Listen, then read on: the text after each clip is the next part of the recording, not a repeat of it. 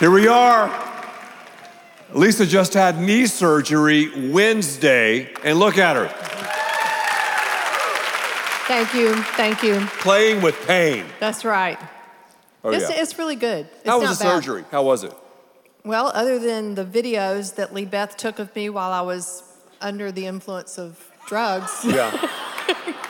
Don't say you didn't do it. No, you took a couple photos I did. too. Yeah. Mm-hmm. And they ended up on our little family text. But that was good. No, it feels a lot better. Yeah. Well, we're here to talk about love, and we're here to talk about fighting, and we're also here to talk about winning.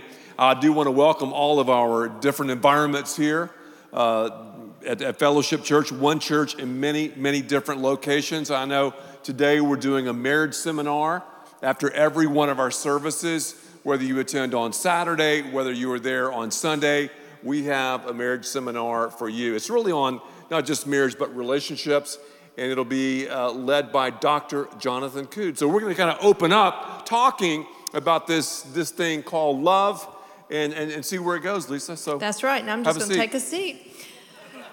The reason that it's important for us to look carefully at relationships is because marriages start with that love relationship. It starts with us meeting someone, getting to know someone, and then deciding that, wow, this could be the one. And so as we unpack this, we want to look carefully at what that love, fight, win looks like. Yeah, because we have a lot of people here, and most of us will get married one day, as you've heard me say, and stats would prove that. But so many of us are in search of this whole thing called love.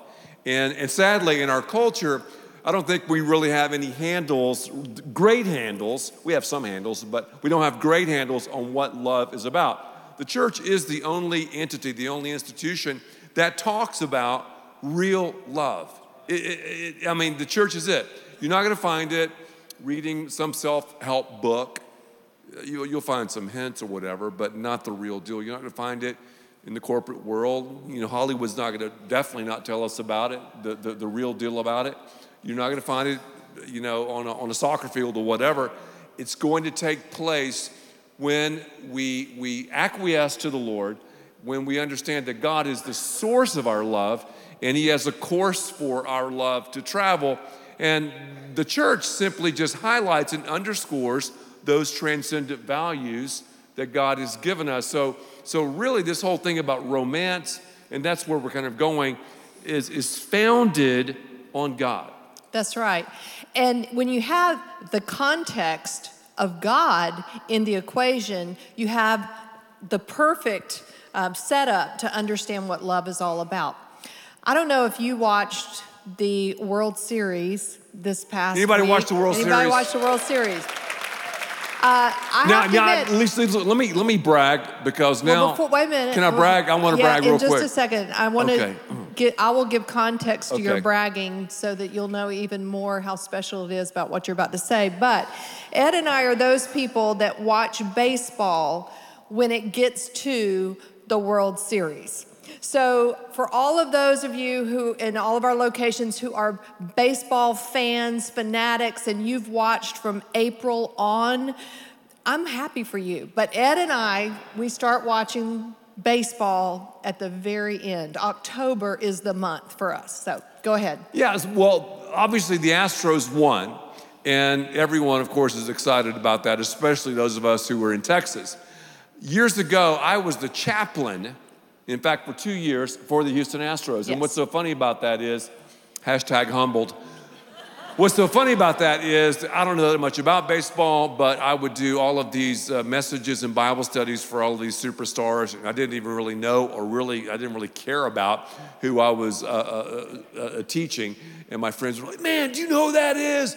Wow, you talked to so-and-so. I'm like, you know, now if it had been another sport, I'd have gotten excited. So, but don't you think? I'm not sure who the chaplain for the Houston Astros is now, but no. I'm thinking that a lot of the foundation for this World Series was set back in 1986. Exactly. I'm just thinking. You look back, I'm telling you, in the 80s. That was the year.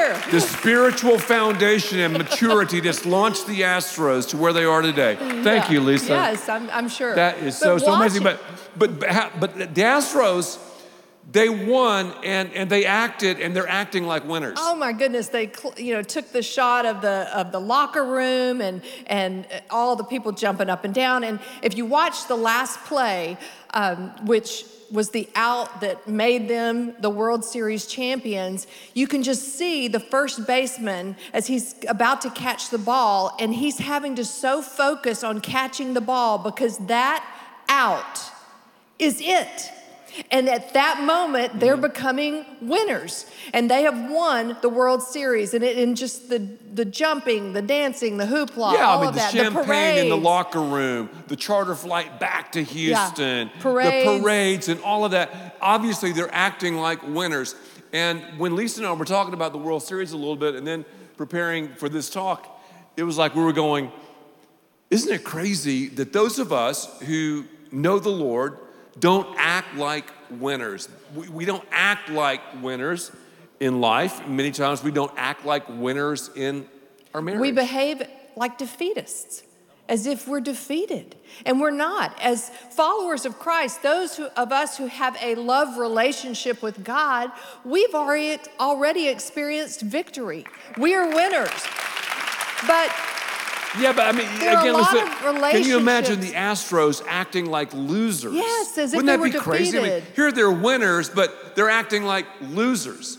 So in Christianity, we win, yet so often we are so defensive and we're just acting like losers all the time. And in our relationships especially, whether it's a friendship, a dating relationship, or in marriage, we see a lot of marriages that look more like loser marriages than winner marriages. And that often is by choice. It's a behavior that's made by choice. Yes, it is. And that's why, too, in the whole dating process, you need to really have the discernment and the wisdom, obviously, to date the right person. And you have to be able to see if they have that attitude. If they really understand the concept that we've talked about regularly here, that as Christ followers, we're not trying to secure a win. We are winners, thus we should live and act, and especially as this plays out on the marital field. Yes. So the first thing, we want to just give you 3 different things that you can take home, if you will, that you can apply to your relationships, to your friendships, dating relationships, and your marriages, is how to be a winner. And the first thing is to love like a winner. Well, there are different types of love mentioned in Scripture. And you've probably heard this. There's been a campaign out there. It's kind of an old school thing, love wins. And it sounds so sexy, so cool. But you have to say, what is love? And define love. What does it mean to win? What does that look like? Well, the Bible, Scripture breaks it down because, again, God is the source of love, and He's given us the course of love, which is marriage. And marriage is the main entity where spiritual maturity is played out. It's in marriage. Marriage also is the only human relationship that's illustrative of God's relationship with His people. So this thing is massive. So love in the Bible, you can really talk about 3 different types of love. The first kind of love would be this covenant love. It would be known as agape love, unconditional love. And if you're taking notes, you might want to write cool. Just write cool beside that. By agape. By agape. And you spell agape, A-G-A-P-E. Yeah, agape. I'm a school teacher by trade. Yeah. and that's the covenant, that's the unconditional love, obviously, that God has for you and me, reflected, it should be reflected, in a gospel-centered marriage. And then from there, you have eros. You get the word erotic from that. And we hear a lot about eros, erotic. That's the passion. That's the heat. That's the testosterone and the estrogen. And you have to have that in a healthy relationship. So you've got agape.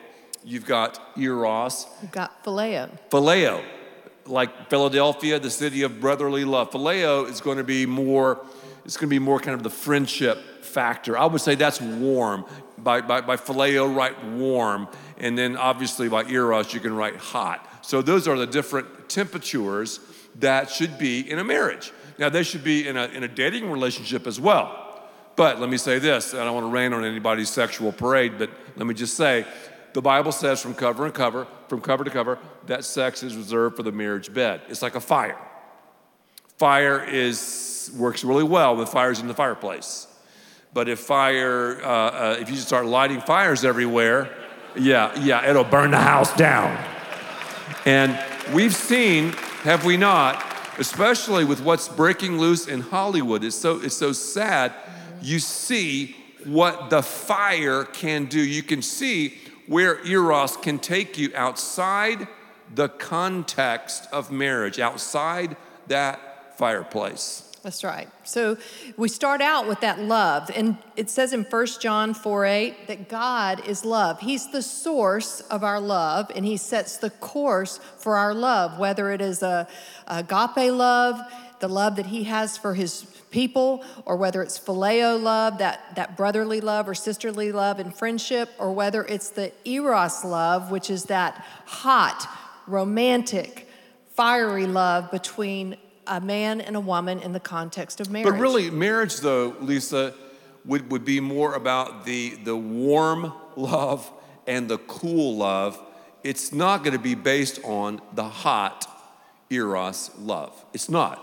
You have seasons, eros ebbs and flows. You have to have eros. You have to have that spark, but that's not going to last. I mean, it can last in a marriage if eros is the deal. I think a marriage will last maybe 24 months. But after that, you're so in if we trouble. love like a winner, we're going to look to God for the definition of love, and then we're going to learn from the lessons that God gives us in his love. And one of those lessons is unconditional love. When we realize the unconditional love of God that he has for us, then we're able to look at our spouse or that person that we're dating with an unconditional love. It's that love that comes down from God and then goes out from us. And so our relationship with our spouse is not based on, if they show me 50% love, I'll love them back 50%, and then we have 100% together. No. They don't have to offer anything.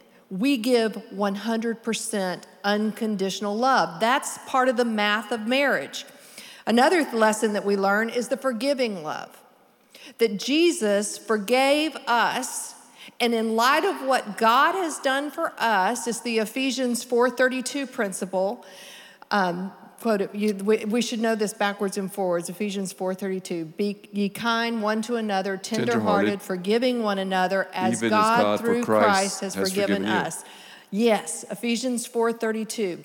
That verse was given to Ed and I at our wedding, and it's one that we have lived by because in light of the love that God has given us, that forgiving love, we can in turn forgive our spouse. But you know what's so funny about that verse? Be kind one to another, tenderhearted, forgiving one another, even as God, for Christ's sake, has forgiven you. We put that on coffee mugs, or maybe you have this, someone who's really good with calligraphy, and they do a little thing for you. It's like, oh, that's so sweet. That's so nice. I think they call it hand lettering now. Hand lettering. Yeah, it's the so the deal is that is a verse of conflict. That's a verse of the fight. In Ephesians 5, when it says, husbands, love your wives as Christ loved the church, where it talks about the responsibility of the wife to the husband to the wife, those are words of conflict, words of battle. Yes, they're sweet. Yes, they're full of emotion. But I think so many times we think it's just defensive and we think it's just sweet and syrupy. But in reality, Lisa, you have to fight to be kind. You have to fight to win. Fight for all of that. Yes. That's right. The third lesson that we learn from God's love is the leading love. God loves you and I enough to take us somewhere in our relationship. He accepts us where we are, but he loves us enough to want us to go further in our walk with him. When we have that type of love operating in our marriage, we're going to want our marriage to be better today than it was yesterday. And it'll be better tomorrow than it was today. It's that love that leads us into the future to be better and better together. Yes, and as you think about marriage, marriage simply is a reflection of the gospel, the death, burial, and resurrection of Jesus. In a marriage, there should be a death, burial, and resurrection. Think about that. We should die and bury self, pride, envy, greed, etc. And we have this resurrection of a new life. And this oneness that Genesis 2:24 talks about, and other places the Bible mentions it, oneness, becoming one, that is very, very, very difficult. So many times you'll go to a wedding, for example, and people don't realize just the symbolism of a wedding. Yeah. I mean, the wedding is full of symbolism. Like you have the aisle in most churches or chapels where people get married. They walk the aisle. That's a symbol of the death march, the death walk of a covenant. Bet you didn't think about that when you were getting married. So again, death, burial, and resurrection. You got the wedding dress that symbolizes the purity and the holiness of God. Jesus died, rose again. His resurrection was because of his holiness, his righteousness. You think about the exchanging of rings, that's the resources. I've talked to too many couples who say, yeah, well, I have my money, and she has her money. Now, quite frankly, that's stupid, because it really is, because there's oneness there. There's oneness sexually. I mean, you're not doing sex that way. There's oneness emotionally. You're not doing emotion that way. So there's got to be oneness financially as well. But the exchanging of rings is about the whole resource thing. And then the unity candle, two becoming one, and that becoming part is difficult, is it not? The pronouncement, having pledged your faith and your love to each other, having sealed your solemn and significant vows by giving and receiving these rings, acting by the authority vested in me by the state of Texas, and looking at heaven and divine sanction, I now pronounce you husband and wife in the presence of God, and these are some witnesses. What God has joined together, let no man separate. I present to you for the very first time, Mr. and Mrs. Edwin Barry Young. What are we doing? That was so sincere. You've got a new name that you're taking. So marriage is a major step. And Lisa, what's so funny is, it was not funny, it's sad. We were talking as we were preparing for this talk that marriage is kind of on the outs. I mean, marriage used to be hot, now it's not. Mm-hmm. And you were throwing some statistics. In the past 50 years, living together, the percentage has increased 900% in the past 50 years. Is that unbelievable?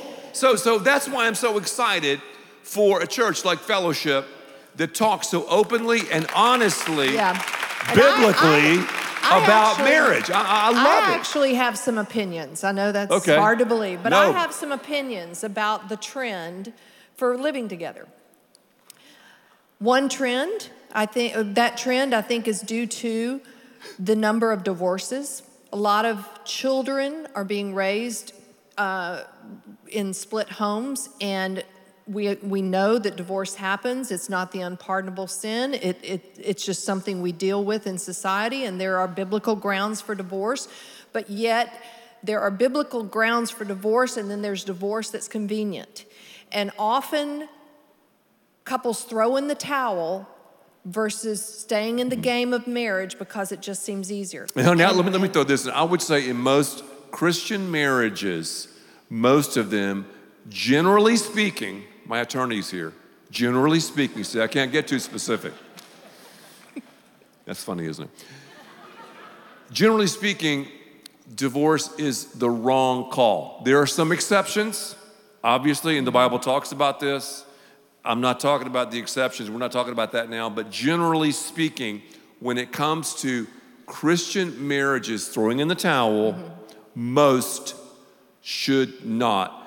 Because however high that price tag is, no matter what, it's always higher when you divorce. Absolutely. And so you have children that are growing up seeing a relationship modeled that has failed.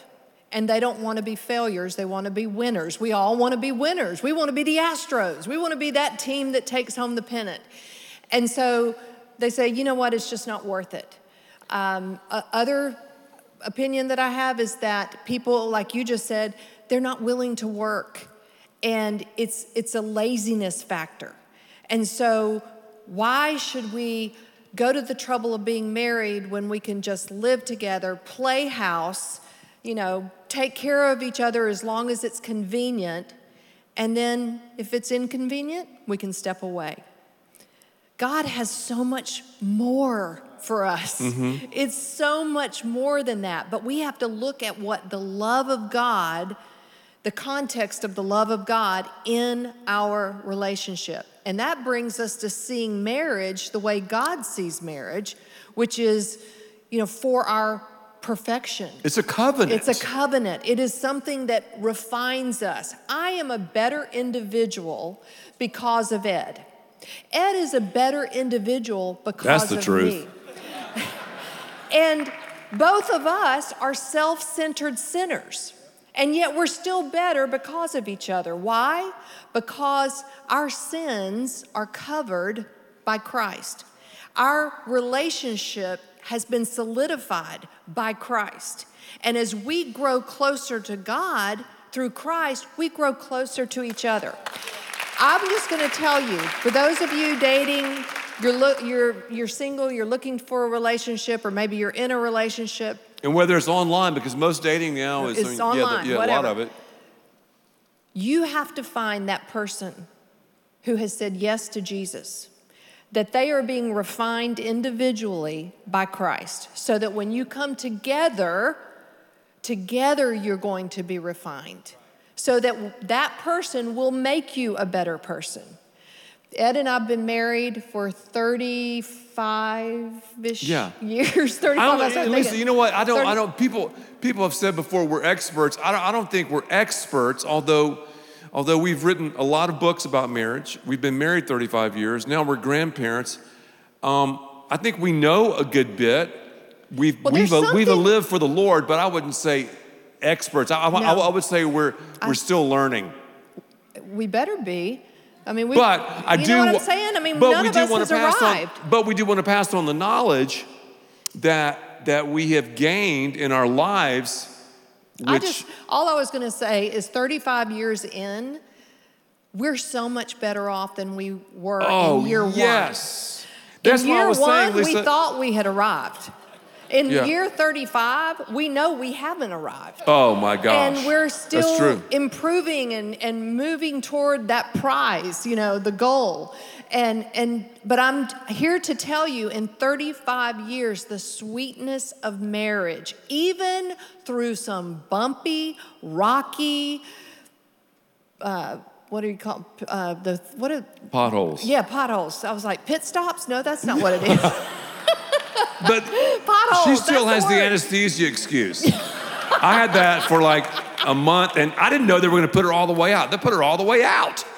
It wasn't like that Twilight stuff. You really have to put her all the way out? She's supposed to speak this weekend, and he tried to talk the doctor out of it. But so Lisa, so you would say, what does that look like in dating then? So you said you've got to find. I like that. You've got your major connection with the person of the opposite sex needs to be their relationship with Christ. Then get all the, chemistry going and that, but set chemistry aside unless there is the relationship with Christ. Because one thing that 35 years will tell you is that things change physically. We get older, and I'm just going to leave it there. It just changes. So, the wrinkles come. The wrinkles come. The gray hair comes. But I've added some. The bad knee. The bad knees. Didn't that help? the bad knee, whatever. I mean, you get older, so if everything in your relationship is based on eros, that physical, you're going to be disappointed. But Lisa, I would say this though. I might correct you on I'll give you my opinion. He never corrects me. No, I'm saying, as a guy, you're not, let's say you're a single guy, you're not going to look at a girl and go, oh, wow, where is she spiritually? That's not going to be the first thing that you think. But that's because it's going to be. Guys are known to have things out of order. Guys are known to have things out of order. They should be saying that. No, I'm saying a Christian guy is going to go, whoa, whoop, whoop, wow. Okay? Then after you see and are attracted to her, then, you can tell. But you've got to be smart enough to go, whoa. Not whoa like, whoa, that's right. A hot girl. Whoa, that's a hot girl who doesn't have her life together. Whoa, that's a hot guy who doesn't have his life together. That's right. Yeah, that's what I'm saying. Because you're right. If you don't say whoa, you're going to get whopped in the head with pain. You're going to get hurt. You're going to get hurt. You're not going to go where you need to go relationally. No, you're not. But I'm saying to you, you have to be attracted first. I know. I mean, when I first saw you, I didn't think, the first thing I thought was not, where is she spiritually? But we met in church. I know. I knew though it was in the right context because it was in church. And two, some singles, Lisa, when they, whatever you call it, date, talk, text, whatever, some are like, I'm not sure if this person is a believer. I'm not sure if they're really genuine. I'm here to tell you, the Holy Spirit of God will reveal to you rapidly where they are. If you have to guess or wonder or like, I'm not sure, then that person is not for you. Because life is too short to be connected with the wrong person. That's right. It is. That's why we're doing this seminar. And we're doing this seminar too, because once you're in marriage, then that is the true context of where all of these different types of love can reach their ultimate. That's right. So those are some lessons from love. So we want to love like a winner. We want to live like a winner. Philippians 3:14-16 says, I press on toward the goal to win the prize for which God has called me heavenward in Christ Jesus. All of us then who are mature should take such a view of things. And if on some point you think differently, that too God will make clear to you. Only let us live up to what we have already attained. Live like a winner. That's what we were mentioning earlier. Don't expect too little from your relationships. Yes. Expect victory in your relationships. Don't just have the status quo. Have people looking at the way you live your life with your spouse in your marriage and going, wow, I want to have what they have. The greatest compliment that Ed and I have ever received is when we were, I guess it was around our 30-year mark of marriage, and we were working out, and we stopped and walked into a shop, and the girl was said, hey, how are y'all doing? We got to talking to her, and she said, so what are y'all up to? And we said, well, we're here for our anniversary. And, oh, really? So how long have you been married? 30 years. Really? And you like each other? I mean, that was the response. And I think it's because of expectations. People's expectations are so low. And the greatest compliment any of us can ever have is that people look at our relationship and think, wow, that's what I want. I want a marriage like that. Again, there have been potholes and roadblocks and all types of... And conflict. Conflicts, which next time we're going to talk about fighting like a winner. And we're going to talk about something that we've never talked about in relationships. And again, we've lectured about this in a lot of different places and written about it. But we're going to talk about the top 3 conflicts specifically that Lisa and I have had during our 35 years of marriage. So and it's amazingly, very vulnerable. They tend to be reoccurring. Yep, they do. That's next week. That's right. So we love like a winner, we live like a winner, and we work like a winner. The first time I ever won anything, I was 10 years old.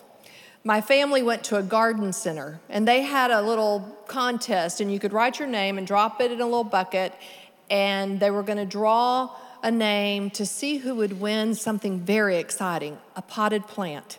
A Scheffeleria, I think is what it was called. Mm-hmm. Well, I won. My name was drawn, and I was so excited. I thought, I won. I mean, it was just a potted plant, and it didn't live very long, but I did win it. It was sweet, but there's nothing like winning something that you've worked hard for. The Astros, they worked hard.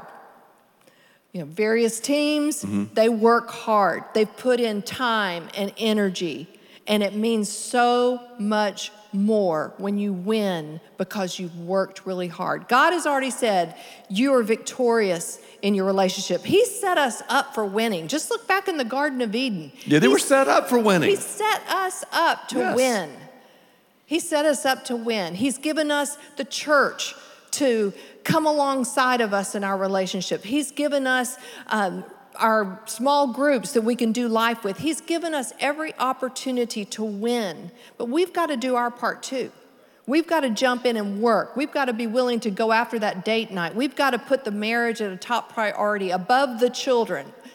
And we have to have conflict. Again, above the children. We've got to work through conflict. Yes. I just had this knee surgery. Do you know there's never a convenient time to have surgery? Ever. Never. But you can either live in pain or you can say, you know what, I've got to set aside time and deal with this. Too often in our relationships, we just live in pain and say, oh, well, one day, maybe one day, oh, I'll just put it off. No, now is the time. Do the work, deal with it, because God wants your relationships, your marriage, our marriage to be victorious. He set us up to win. And Lisa, one of the things that we've learned over the years, obviously most marital conflict is reoccurring conflict, but one of the things we've learned is to fight, and we don't always follow the rules we should, but most of the time we do. When we don't, things can get There are rules. Yeah, the rules to fighting. In and we're going to marital warfare. discuss that, marital warfare, yeah. Yes. And you don't want to break the rules. That's right. If the Astros, to continue to wear out this metaphor, hadn't played by the rules, they would not have won the World Series. So we have to play. What if you had the red flag in football that you could throw down after a challenge? play? The challenge. The challenge. In marriage. Next week we might have challenges. Okay. Yep. Might just do it. And then we can review the play and see if the call was right. And what's I like that idea. What's so scary about marriage? One of my friends has lived with this girl for 6 years, and recently we've been spending some time together, and I've been coaching him and telling him just about what Scripture says regarding marriage. And he's a great guy, and I've met his girlfriend. She's a really sweet girl. But as you said earlier, Lisa, you can just see the fear, because right now he has the best of both worlds. He thinks free sex with no real strings attached, And if you think about it, that fire is for the fireplace. He's afraid of the heat. I mean, he's afraid to really be in this thing like I'm in this thing for life, and probably is afraid of work. He's afraid of, I think, what true love is all about. And he might even be afraid of winning. Have you ever thought about that before? I think most of the time it's because they just don't know how great God's plan is. Yes. He doesn't know. And we need the information about what marriage is, because then God, of course, through the Holy Spirit, gives us the application about what marriage can be and how to do this thing right. Yeah. That's true. I'm looking forward to next week. Penalty flags. So to wrap this up. I'm not letting that go. To wrap this up, I wore the short socks. I'm going to try to start a new style. They always tell you to wear the long socks, especially when you're doing any kind of interview or any kind of business meeting or whatever. But I decided to break the fashion rules. I went with the short sock look. I've noticed sometimes you go without socks. I know, I do. But it's But you have embarrassing. very cute little legs. Oh, yeah. Cute little legs, kind of like a martini glass, little martini legs. Guys are funny when we got older. You know, they have the kind of the big upper bodies and those little martini legs, you know, running around. It's funny. Flamingo legs. Flamingo legs. But I was going to say something. Oh, yeah. That marriage, though, is a covenant within the covenant. We're people of covenant. As we talked about in Candyland, God established that covenant. Go back to the book of Genesis. So within the covenant, generally, specifically, we're in covenant with our spouse. So you have the gospel, the death, burial, and resurrection of Jesus. So when a Christian marriage doesn't work, someone, Lisa, has really forgot to obey the gospel. So what we're talking about here, the guts of this talk is the gospel. That's what love is all about. Jesus won our salvation, correct? He's a victor. And because he's a victor, we are victors as well. We're winners as well. So let's talk like it. Let's act like it. Let's get involved in our devotions this week that are online on our app, which will underscore and highlight these values. Let's go to these seminars that Dr. Coon's going to do for us. And I'm telling you, I don't care if you've been married 3.5 years or 35 years, great things will occur in all of our lives. Good. Let's pray together. Father, thank you so much for fellowship. I thank you for your word that's so open and so direct. I thank you for this opportunity that we have to share. I thank you for my wife of 35 years of just what she means to me, to our family, to so many people. I thank you for her gifts and abilities, her grace, her nature, and just for what you've done in our lives. And we thank you. And I pray for every marriage here, whether there are some frosty feelings going on, whether there's a marriage hanging from just a string, whether a marriage is strong, whether there's someone here and you're thinking about marrying someone, or maybe you're not even in the dating scene. I pray for these relationships as we go deeper and do life together. We ask all these things in Christ's name.